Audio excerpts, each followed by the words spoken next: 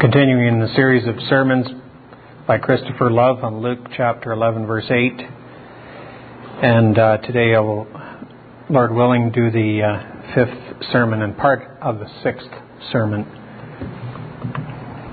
Luke 11:8 partially is, though he will not rise and give him because he is his friend, yet because of his importunity he will give unto him.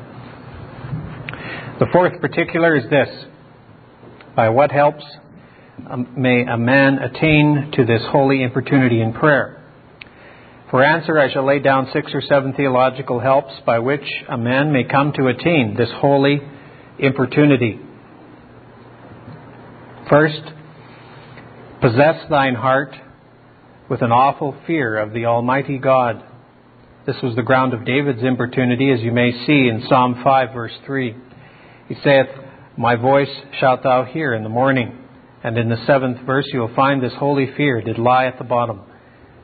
"But as for me, I will come into thine house in the multitude of thy mercy, and in thy fear will I worship towards thine holy name, holy temple." David came to duty with a strong impression of God's greatness and dreadfulness. So it is the advice of the apostle that if we would serve God acceptably, we must do it with reverence and godly fear. Hebrews 12:28. That foresighted author, Vitus Theodorus, writes concerning Luther that he prayed with so much confidence, as if he had been speaking with his friend and familiar, and yet with so much reverence as one that considered the great distance between God and him. I may allude to that place in Isaiah 60, verse 5, though the words are spoken to another purpose. Thy heart shall fear and be enlarged. And holy fear breeds in holy care. If a man once comes to this, that he is fearless of God, he will quickly be careless in prayer. Job 15:4, "Yea, thou castest off fear and restrainest prayer before God."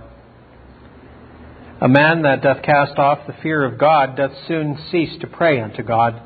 He that fears God most, that man will certainly pray to God best. That is the first help.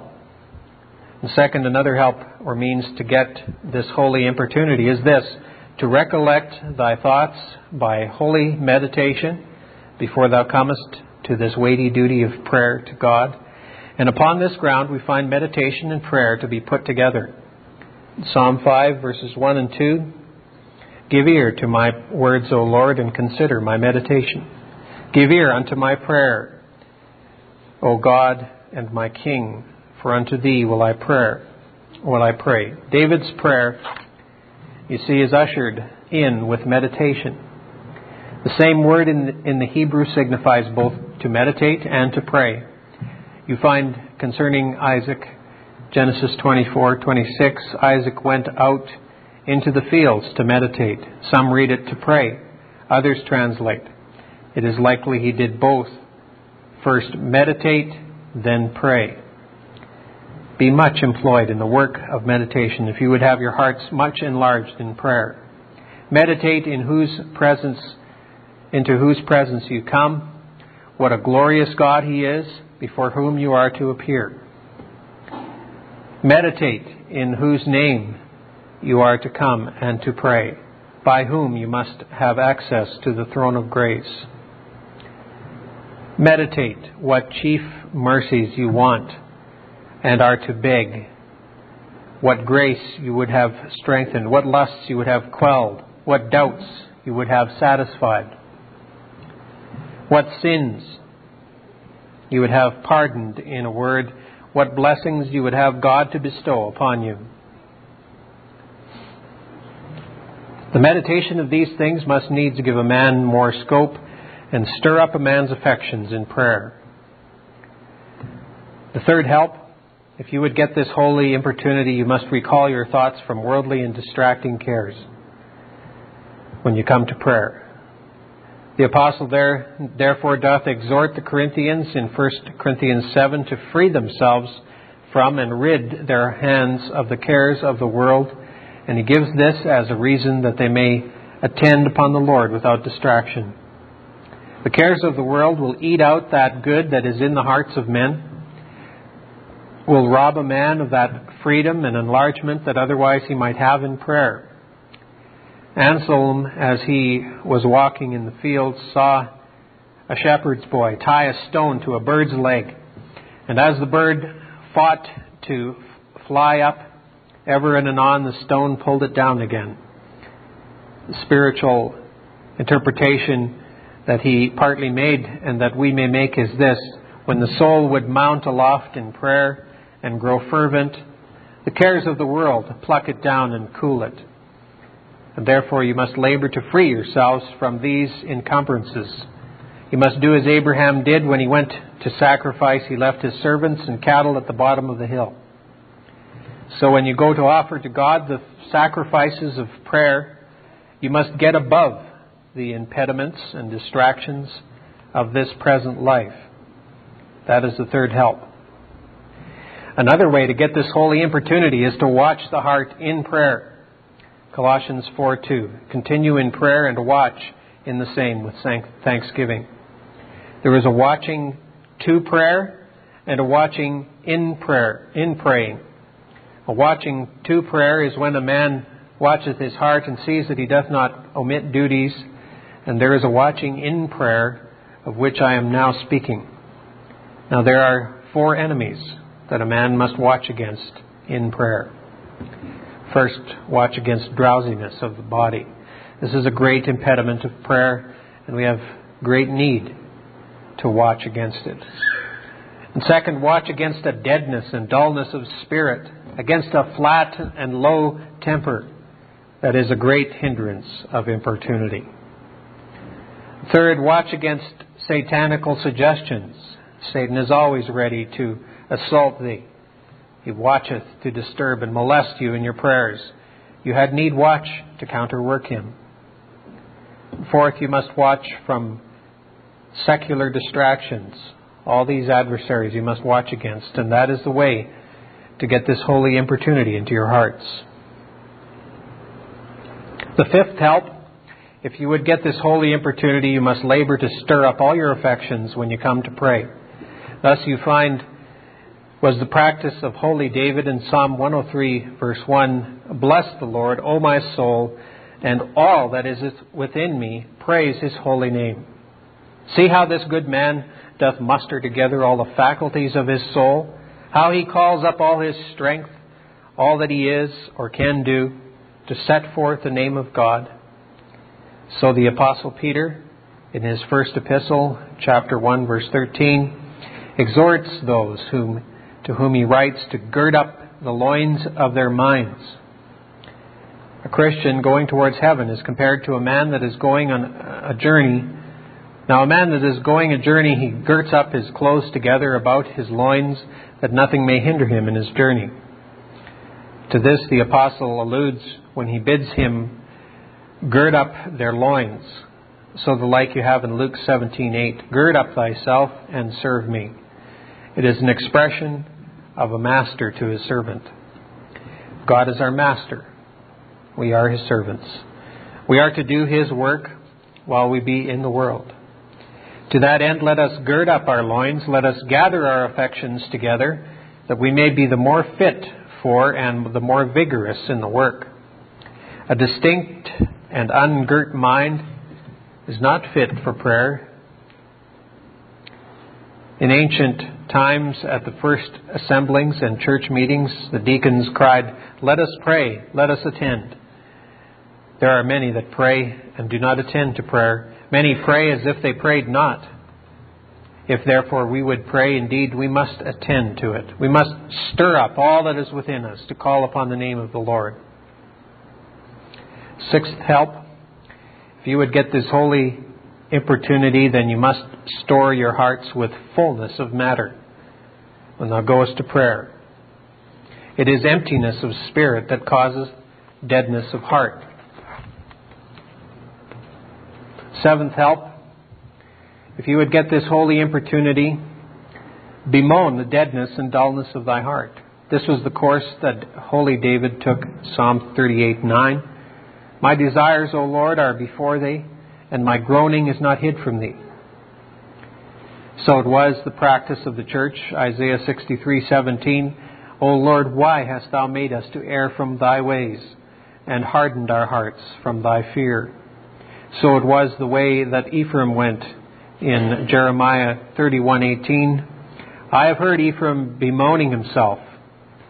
Thou chastised me, and I was chastised, as a bullock, unaccustomed to the yoke. Verse 19, surely after that I was turned, I repented, and after that I was instructed, I smote upon my thigh. I was ashamed, yea, even confounded, because I did bear the reproach of my youth. God doth love to hear His people mourning over and bewailing their wants and weaknesses. And that is one necessary requisite in an acceptable prayer. Bewail therefore thy dullness. Consider that prayer without this holy importunity is like a messenger without legs, as an arrow without feathers, an advocate without a tongue. St. Jerome complained very much of his distractions and dullness in prayer, and chid himself thus, what doest thou think that Jonah prayed thus when he was in the whale's belly?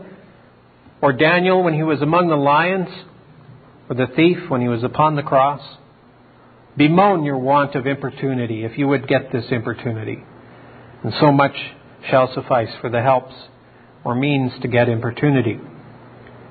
And so I have dispatched all those particulars propounded in the beginning. I now come to the application of the point. I shall apply it by way of caution to prevent several mistakes in the world about this holy importunity. And there are two sorts of mistakes. There are some that think that they have this importunity when they have it not. And there are others that think they have not this importunity when indeed they have it. Both these mistakes I must labor to rectify. First, there are some that think they have this importunity when they have it not. Every man by nature is proud of his own parts and abilities, and apt to think that he hath more grace than indeed he hath. And here there are four mistakes, or if you will, four grounds of this great mistake. Many conceit that they have importunity when indeed they have it not. First, because they are fluent in their expressions in prayer. Second, because they have some stirring of the affections in prayer. Third, because God gives them the mercy they ask.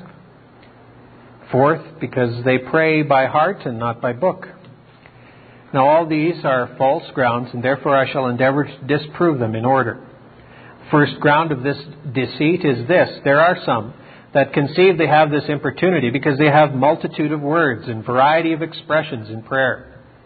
Now this is no just ground for a man to conclude that he hath this holy importunity in four cases. First, in case expressions come from the strength of natural gifts and parts and not from saving grace. A man may have a strong memory or a volubility of tongue and good natural abilities, and yet all this while falls far short of this gracious importunity. And second, in case thou art full in expression but empty in affection. There are many men whose words do outstrip their hearts, and their expressions exceed their affections.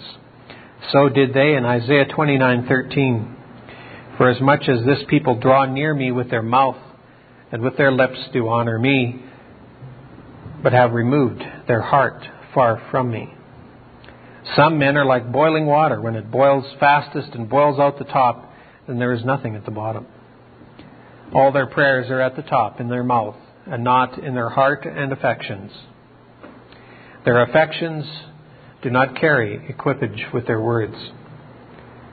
Third, in case thy importunate expressions be more used in company than in secret, it is a sign thou hast not this holy importunity, but it comes from popular applause.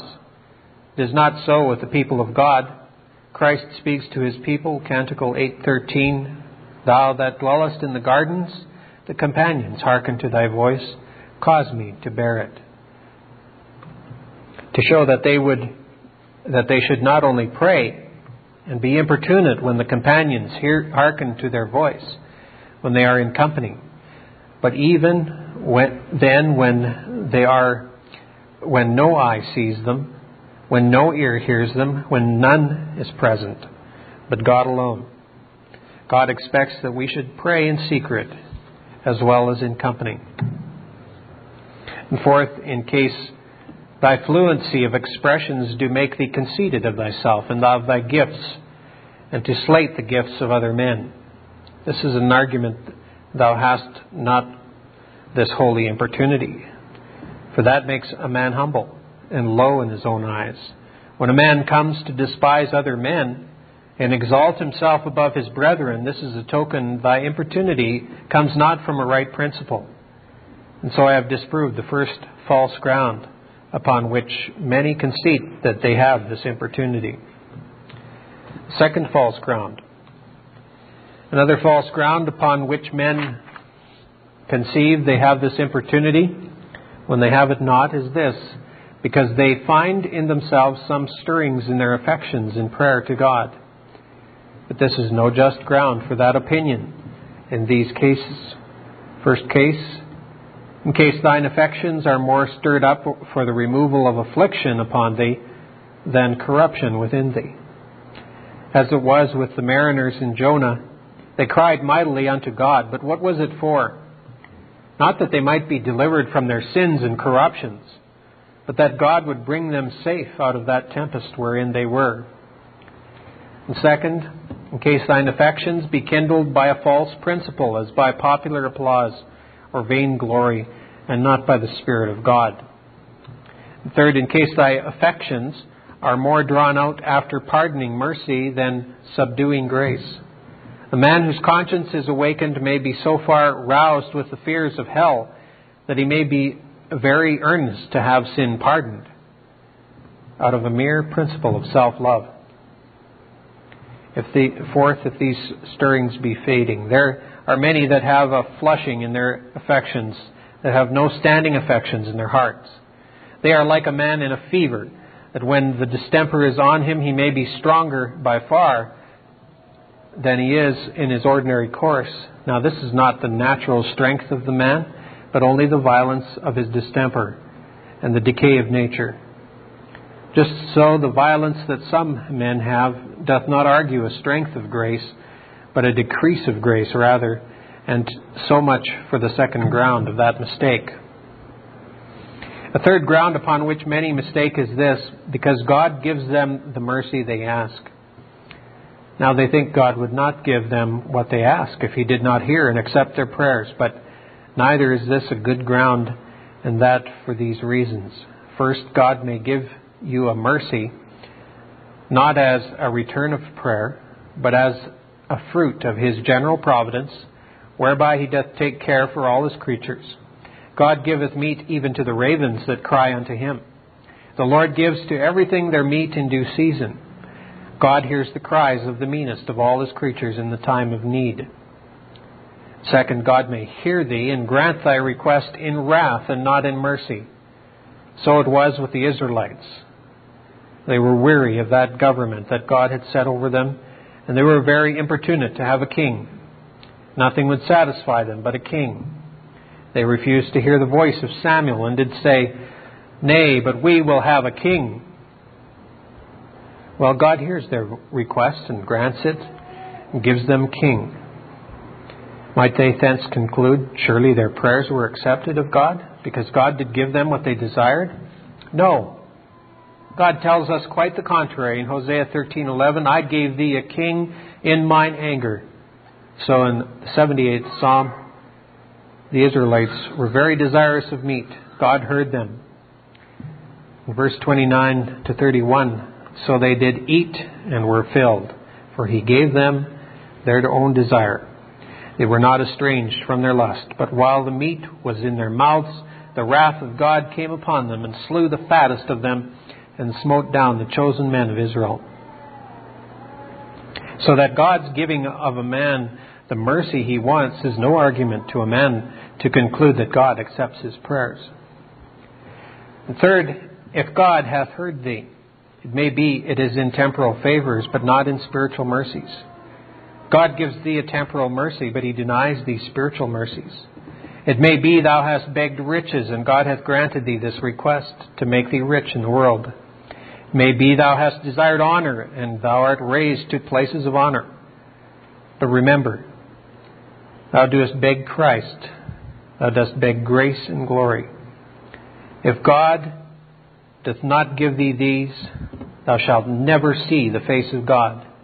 And consider, what will all these do thee good? They will but feed thee fat for the day of slaughter, and make thee a sweet morsel for worms and devils. Now consider what benefit this will be to thee to have riches, pleasures, and worldly contentments, and they prove a snare to thee. So then it is no just ground for a man to conclude that he hath prayed aright, because God hath answered him. That is the third ground. A fourth ground of men's presumption of the goodness and acceptableness of their prayers is this: they pray by heart and not by book. They use not set forms. They pray extempore. But this also is but a false ground. It appears by these considerations. First, it is possible and usual too for men to pray without book, and yet without heart too. A man may pray a third way. He may pray and yet neither pray with books nor with heart. He may pray by the strength of natural parts, as I told you even now. Second, a man may pray without a form and yet make but a formal prayer. A formal prayer is not to use a form of words. For that Jesus Christ did. He prayed 3 times saying the same words. A man may possibly use a form of words and yet not be formal. And on the other, a man may be formal and yet not use a form of words. That is, he may pray and yet not have his heart and affections wrought upon in that prayer. Prayer is not a work of the memory, invention, or expression, but a work of the heart. Prayer doth not consist in a variety of phrases or change of the method or expression used in prayer, but a work on the affections. God doth not account that to be a prayer that doth not come from the heart and is not accompanied with the heart. And therefore you find this expression concerning the saints' prayers formerly. Hannah poured out her soul before the Lord, and lo, the psalmist, he is said to pour out his heart. And the Israelites are said to pour out their hearts like water before the Lord. So that this proves to be a false bottom. And so much for the first use of caution. The sixth sermon. This may be for caution to the godly to prevent the mistakes of those that have this importunity and think they have it not. Here also they have some seeming reasons. I shall name them, and withal answer them. Their first reason is this: others pray better than I, saith the godly man. Others perform duties with more enlargedness. Now, this reasoning is not good. For first, it may be those that thou apprehendest to pray better than thou are of longer standing and larger experience in the ways of God than thou art. God does not expect any more from a man, but according to that measure of grace that he gives the man, and according to his growth and standing in grace. Paul was not at all discouraged because Epaenetus was the first fruits of Achaia unto Christ, Romans 16:5, nor at Andronicus and Junia, that were of note among the apostles and in Christ before him, verse 7. And if Paul was not discouraged, why shouldest thou be discouraged to see other Christians outstrip thee? It may be they are of longer standing than thou. Second, it may be thou dost judge and compare thyself with others at a great disadvantage. As first, it may be thou dost compare thyself and thy praying in secret with the praying of others in public. Now this is very disadvantageous. For in public men have not only inward but also outward encouragements, and so thorough the corruption that is in all our hearts, they are more drawn forth at that time than in secret. And second, it may be thou dost compare their expression with thine affection. It may be there is more in thine affections than all the multitude of their expressions. Thou art not to compare thy affections with the multitude of other men's words. Third, it may be thou dost compare thyself with others when they are at the best and highest, and thou at the worst and lowest. There's a great difference betwixt a man and himself at several times. Now you judge unequally if you compare yourself in that manner.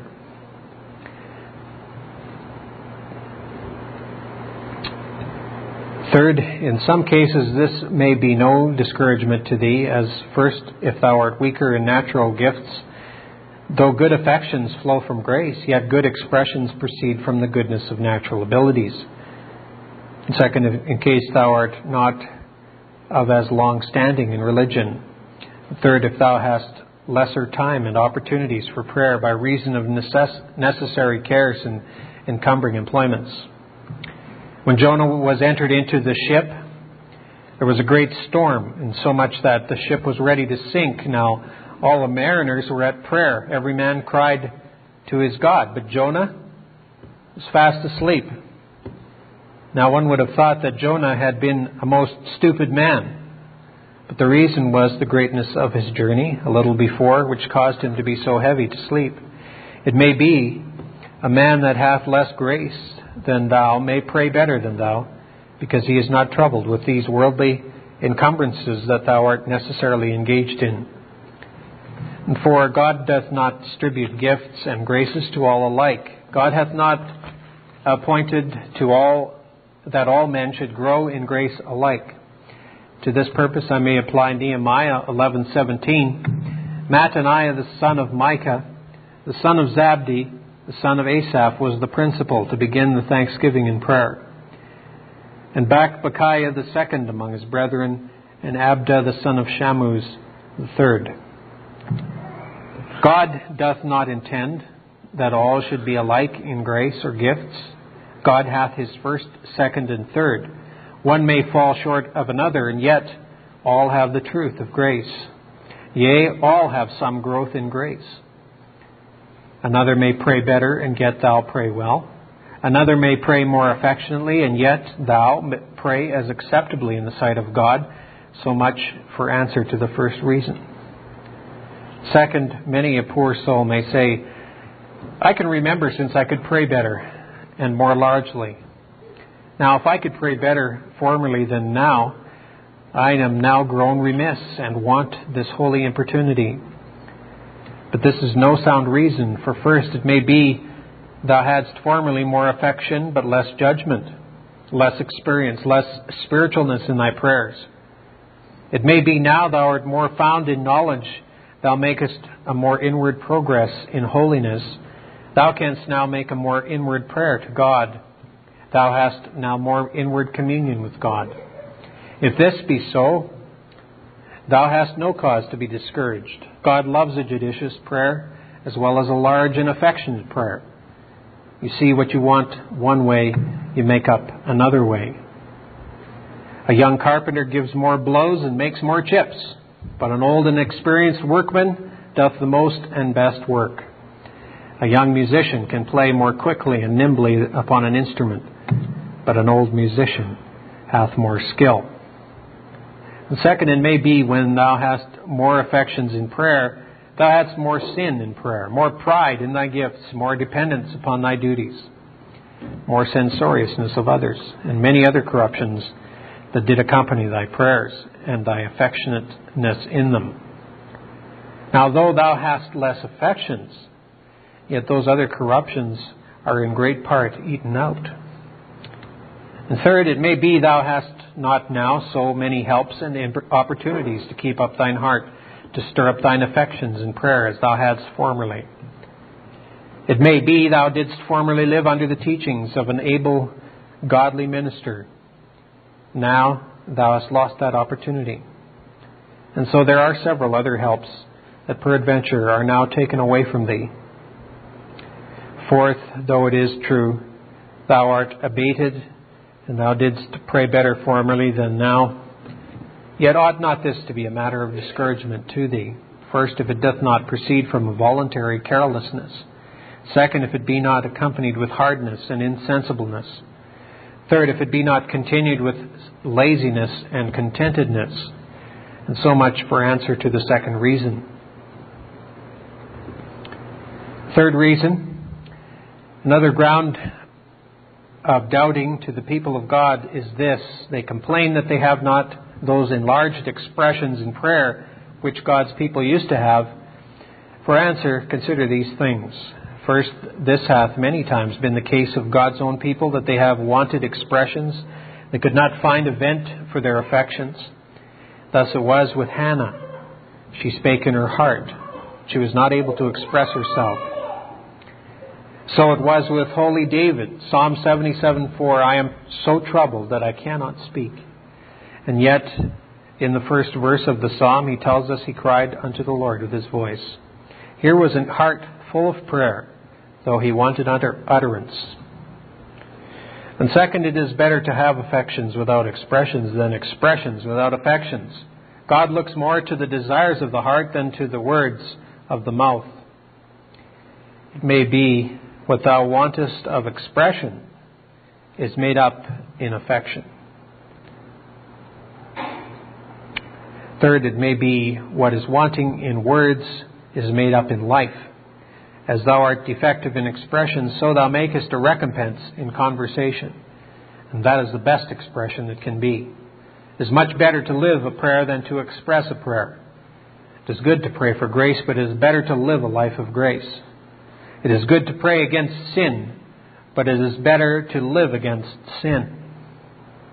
And so much for answer to the third doubt. A fourth ground of doubting is this. Many a disconsolate Christian is apt to say, I am troubled with wandering thoughts, with deadness and dullness of heart in prayer.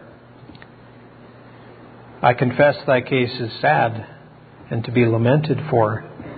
And it is just matter of humiliation, yet even here is a matter of comfort. First, if thou dost what thou canst to free thyself from wanderings before thou comest to pray. Second, if thou dost what thou canst to resist these wanderings when you are come before God in prayer. Third, if you be sensible of these wanderings afterward. If you can say you do these three things, your wanderings shall never be laid to your charge. And thus I have done with both these uses of caution. And so I have done with the principal doctrine, which was this: that an holy importunity and earnestness of spirit is a condition required in the prayers of God's people if they expect returns thereunto. This Reformation audio track is a production of Still Waters Revival Books. You are welcome to make copies and give them to those in need. SWRB makes thousands of classic Reformation resources available, free and for sale, in audio, video, and printed formats. It is likely that the sermon or book that you just listened to is also available on cassette or video, or as a printed book or booklet. Our many free resources, as well as our complete mail-order catalog, containing thousands of classic and contemporary Puritan and Reformed books, tapes, and videos at great discounts, is on the web at www.swrb.com. We can also be reached by email at swrb@swrb.com, by phone at 780-450-3730, by fax at 780-468-1096, or by mail at 4710-37A Avenue, Edmonton, that's Edmonton, Alberta, abbreviated capital A, capital B, Canada, T6L3T5. You may also request a free printed catalog. And remember that John Calvin, in defending the Reformation's regulative principle of worship, or what is sometimes called the scriptural law of worship, commenting on the words of God, which I commanded them not, neither came into my heart, from his commentary on Jeremiah 7:31, writes, God here cuts off from men every occasion for making evasions, since he condemns by this one phrase, I have not commanded them, whatever the Jews devised. There is then no other argument needed to condemn superstitions than that they are not commanded by God. For when men allow themselves to worship God according to their own fancies, and attend not to his commands, they pervert true religion. And if this principle was adopted by the Papists, all those fictitious modes of worship in which they absurdly exercise themselves would fall to the ground. It is indeed a horrible thing for the Papists to seek to discharge their duties towards God by performing their own superstitions. There is an immense number of them, as it is well known, and as it manifestly appears. Were they to admit this principle, that we cannot rightly worship God except by obeying His word, they would be delivered from their deep abyss of error. The prophet's words, then, are very important, when he says that God had commanded no such thing, and that it never came to his mind, as though he had said that men assume too much wisdom when they devise what he never required, nay, what he never knew.